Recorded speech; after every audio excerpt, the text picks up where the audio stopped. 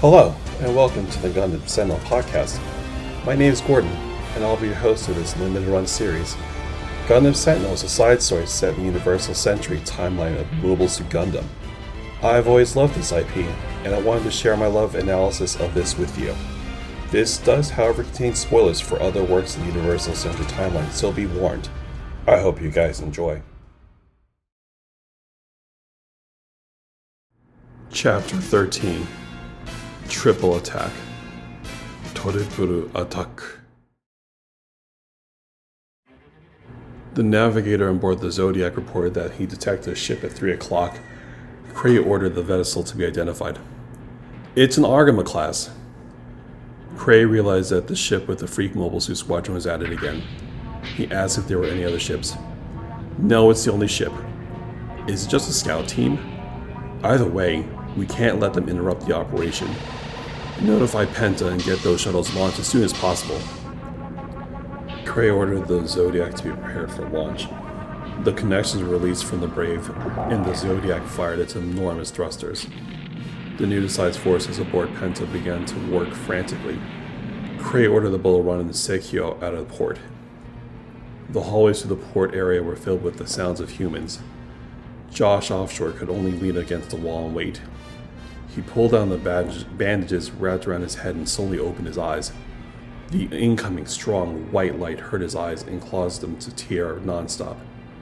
He clenched his teeth to endure the pain and tried to look at the world surrounding him. All he could see were blue figures flashing past in the corridor, which he concluded were nudicized uniforms. He felt a handle beside him and saw the rough outline of the word security troops written on it. Offshore quickly into the room. If the cabins here were set up as they should be, this one should contain what he was looking for.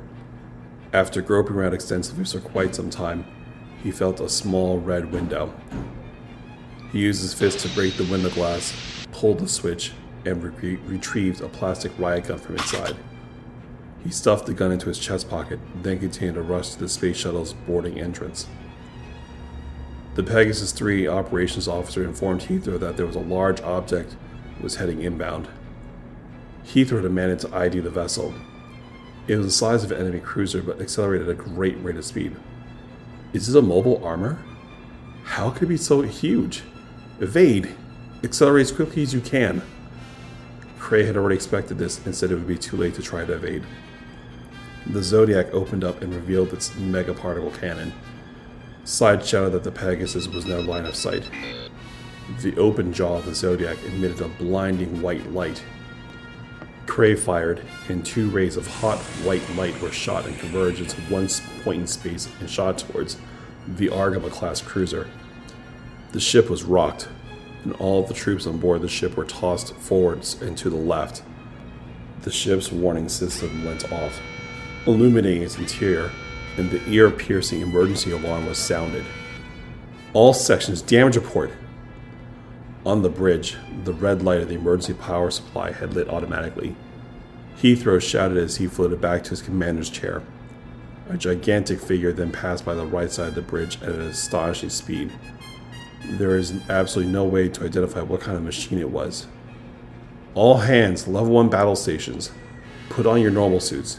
We'll command from the combat bridge, Heathrow ordered. Mannings realized that his role was limited. The battles of today belong to the soldiers of the future. Those of the older generation like him could only do their best to make full use of their remaining worth. The new era would be created by the younger generation. He was no longer playing a leading role. All he could do now was act as a supporting cast.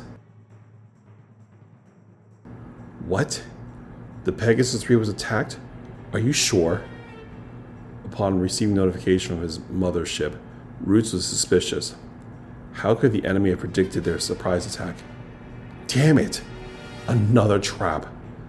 If our commander was really an elite graduate of the Advanced Officer School, why can't we depend on him? Crypt said. Should we go back to Pegasus? West said worriedly. It was a natural thought upon discovering that one's mothership was under attack. Heathrow received a damage report. The Pegasus 3's main starboard engine had been completely scraped off, leaving the vessel with only half its propulsion force. Also, part of the living area had been destroyed and several casualties had been reported. Heathrow was stunned.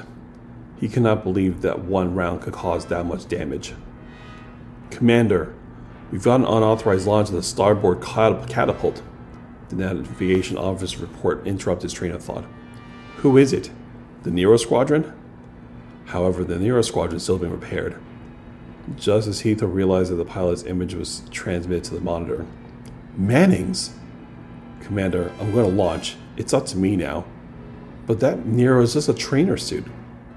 "Commander, didn't you say yesterday that if it became necessary, even I'll have to launch?"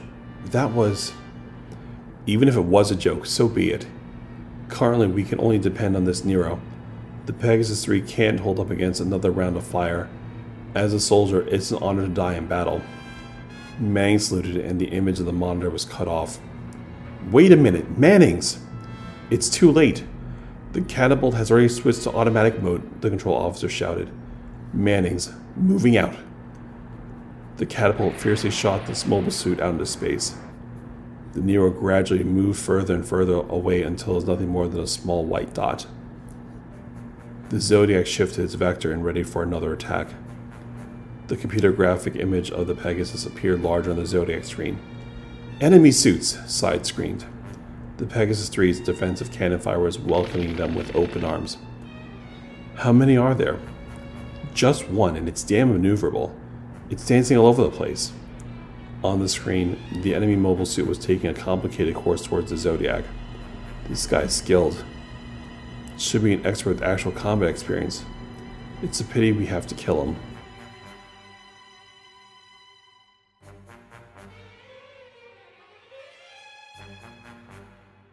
In the Nero's cockpit, due to the constant changes in its flight path, the starry sky displayed on the panoramic monitor continuously whirled and jerked around. "That thing looks like a church spire." "It's huge, but it's agile," Manning said. He continued to stare at the enemy on the monitor. "It's damn fast," he exclaimed, and noticed the Neo's young crest on the mobile armor. Manning's opened fire and hit the Zodiac multiple times, but to no avail. Manning's thought if Tosh was controlling this beast, he hoped he would stop. Side asked if they should destroy this fly of a mobile suit, and Cray told him to ignore him. Meanwhile, Roots was expecting to fight two battleships and was preparing to fire when Crypt spotted the flagship Bull Run launch a signal flare. "What? They're surrendering." Roots had difficulty identifying back in his training days the meanings behind various flares and flags. It is clear to him now that the enemy appeared ready to surrender. Roots and West were debating whether they wanted to surrender, or whether it was a ploy to lure them in closer and then to attack. West noted that cannons were trained upwards and that their missile launchers were closed. Chung-Yun felt that they needed to verify the situation and ordered Sigmund Shade to accompany him to Penta. Roots, shockingly, was annoyed and cursed because that's all he ever could do. On board the Zodiac, Cray and Side noted the Pegasus adopted a defensive posture and moved from their projective line of fire. "Captain, I want to cut down the recharge time." "Fine, it's your choice." Upon receiving Cray's permission, Side increased the amount of power supplied to the megaparticle cannon, increasing its rapid-fire ability. The Zodiac once again changed its direction and moved away to attack the Pegasus 3's flight path. However, the Nero was still flying around unyieldingly, stopping them in place. Cray was annoyed by this pesky Nero. The Zodiac fired a ferocious beam. Manning's Nero quickly tried to make an emergency invasion, but it was a step too late. The white light swallowed and destroyed the Nero's right leg. Could that be Stoll? As the monitor showed the mobile suit's leg being blown off, memory of the 1-year war awoke in Cray's mind. That honest man who had lost a leg to rescue a comrade in the wrong place at the wrong time. "Captain, fire another shot. I'm sure I can get that suit." Side's finger depressed the trigger. "Stop!" Cray's yell was heard at the exact same time Side pulled the trigger. The white light sliced through Cray's mind. The Nero having lost its right leg and normal control functions, disappeared in the beam generated by the megaparticle cannon. In his last moments, Mannings could only think of disgust in his heart, as if he were blaming himself for being unable to complete the mission. "We've lost communication, Manning's suit." Heathrow was expressionless when he heard the communication officer's report.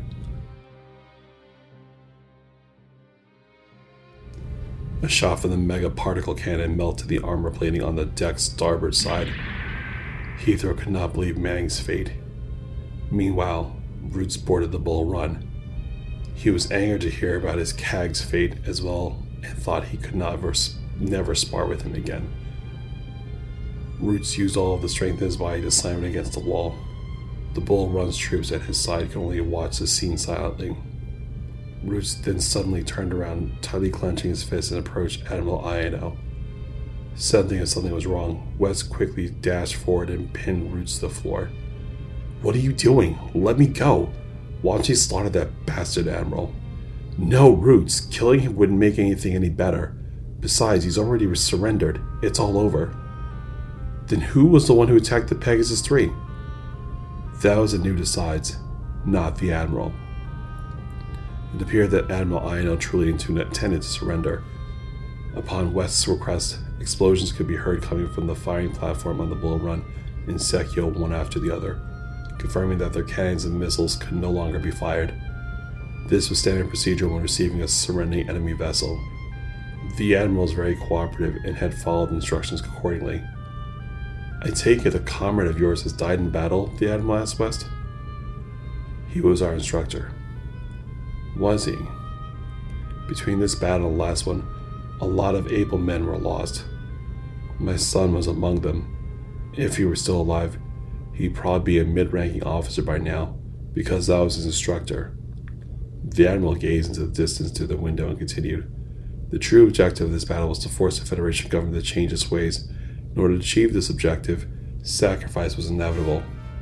In today's society, which places so much emphasis on the minority following the majority, those differing opinions are discriminated against. Eventually, that will only lead to destruction. However, before that destruction arrives, if fresh blood can be exchanged for the attention of the majority, then that sacrifice will be deemed extremely worthy." Mayor Kaiser Pinefield shared these thoughts as well.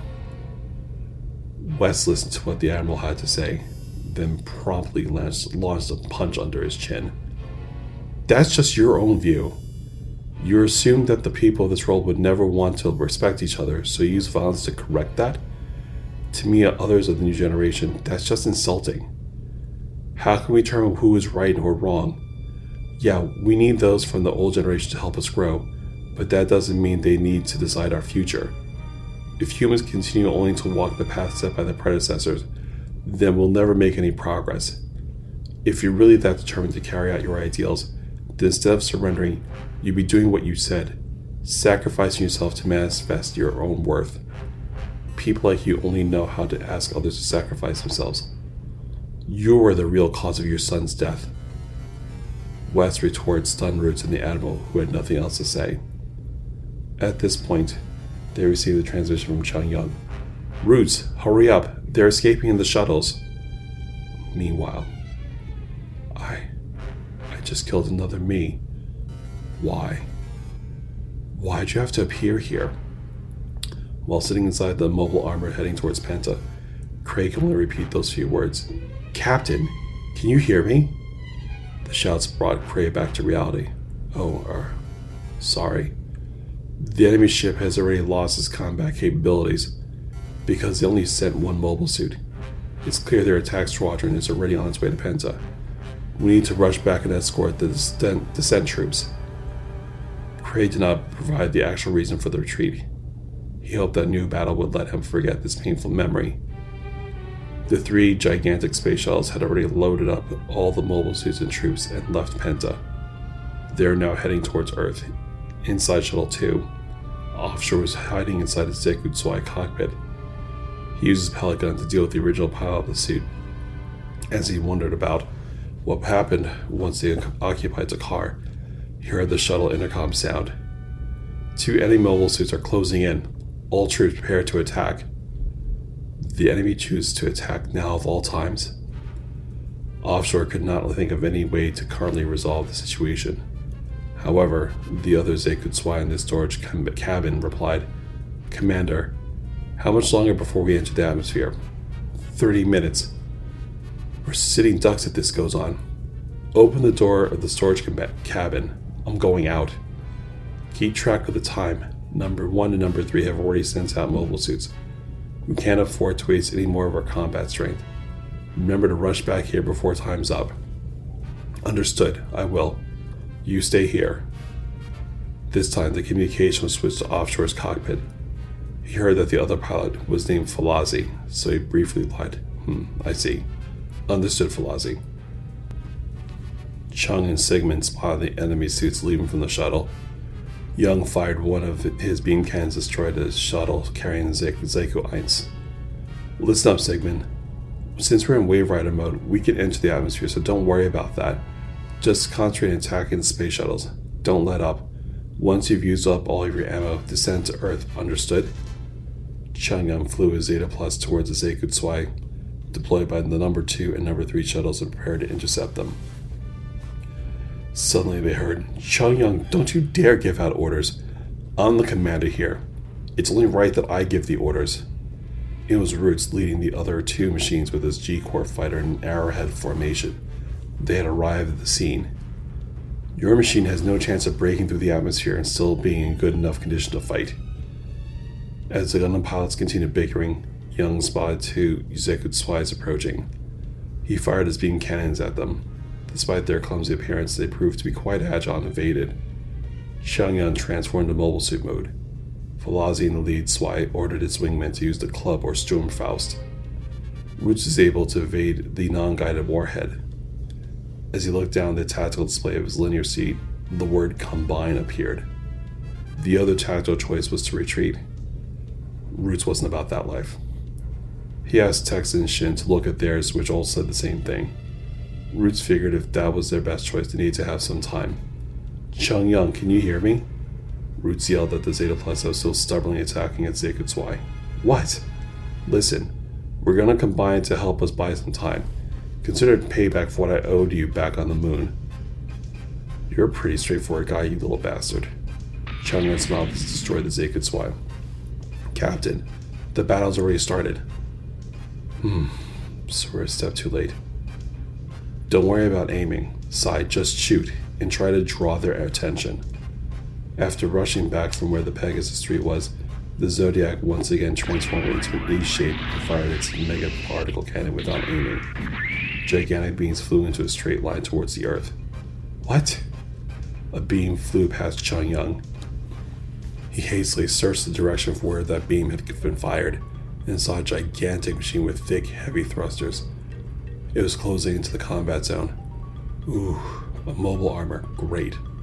A new toy. Changyang quickly shifted and flew towards the mobile armor. By that time, the S Gundam had already begun its combination sequence, and Roots had also discovered the approaching mobile armor.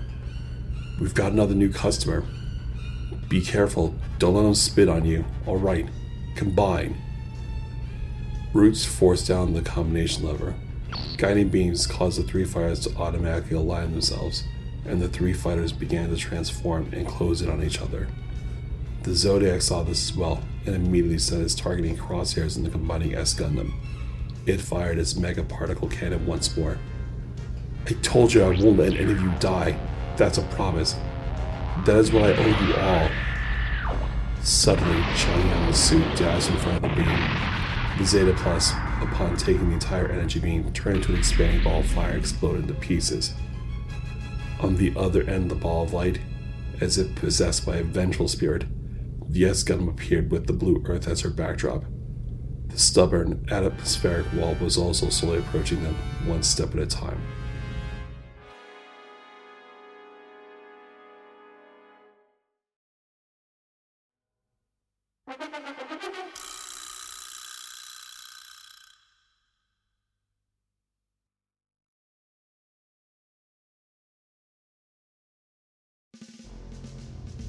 For this week, we're going to talk about the Barzam. Officially, the Barzam did not appear in the novel, but it did appear in the Gundam Sentinel Bible, If you've read the brief manga penned by Katoki-san, then you did see the Barzan briefly. They were the mobile suits on Peasant that were not aligned with the new decides. Cotton Offshore quickly dispatched the Barzan 10 years of their awesome Zeku 1 units. Since this second last chapter, there are no new mobile suits featured, I figured I'd discuss the Barzan, which was actually first seen in Zeta Gundam. The codename is RMS-154. We'll talk about the Barzan Refined specifically. For specifications, overall height 24.2 meters, head height of 19.38 meters, base body weight of 40.1 tons. When totally maxed out with weight, its total weight is at of 62.34 tons. Power generator output is 1,670 kilowatts. Mobile rocket thrusters has a total of 4, able to produce each 20,300 kilograms of thrust each. It has 8 attitude control verniers, a sensor effective range of 9,870 meters. Its armor is based off a Gundalium composite, and for fixed armament it has 2 beam sabers, standard output of 0.9 megawatts. The Barzan represents the last general-purpose mass-produced machine adopted by the Titans during the Grips conflict. In the middle of the Grips War, the battle with AU intensified, and the absolute number of mobile suits became insufficient due to attrition. Therefore, along with cost reduction, it was necessary to develop a new general mobile suit focused on simplification of the frame. It was also assumed that this would be based on the design of one of the current production machines. Within the Titans technical team, the RX-178 Gundam Mark II served as the basis but was simplified without using the staff initially of the former Principality of Zeon. Although the Mark II base proposal was adopted, the final design ultimately did also include former Principality of Zeon staff that were based in New Guinea, which is manifest by the mono eyes on so many Zeon units. The refined Barzan borrows elements of the Mark II, specifically by using the backpack from the RX-178. The add-on headpiece from the Mark II is also added to the refined Barzan. This piece adds the standard 60mm Vulcan to the mobile suit. The mobile suit is extremely mobile due to the avionics of the Gundam Mark II, and is also compatible with most other weapons from Federation mobile suits. It can be said that it's a high-performance machine as a general-purpose mass production type, and it became the main mobile suit of the Titans at the end of the Grips War. The Barzan, as I kind of mentioned to before, is actually able to use standard handheld weapons such as beam rifles and clay bazookas that were used during this era.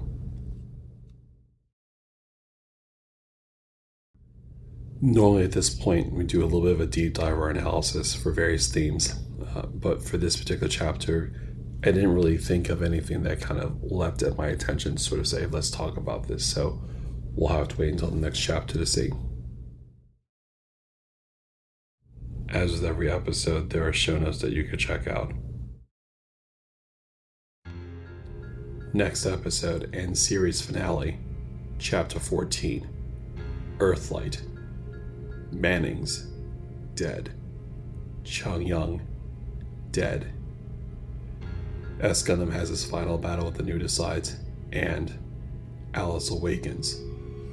Please be sure to check out the Twitter page at Gundam Sentinel 2, Instagram at Gundam Sentinel Podcast, or on Facebook at facebook.com/groups/Gundam Sentinel Podcast. If you like what you hear, please rate and give a review on whatever means you listen to this podcast.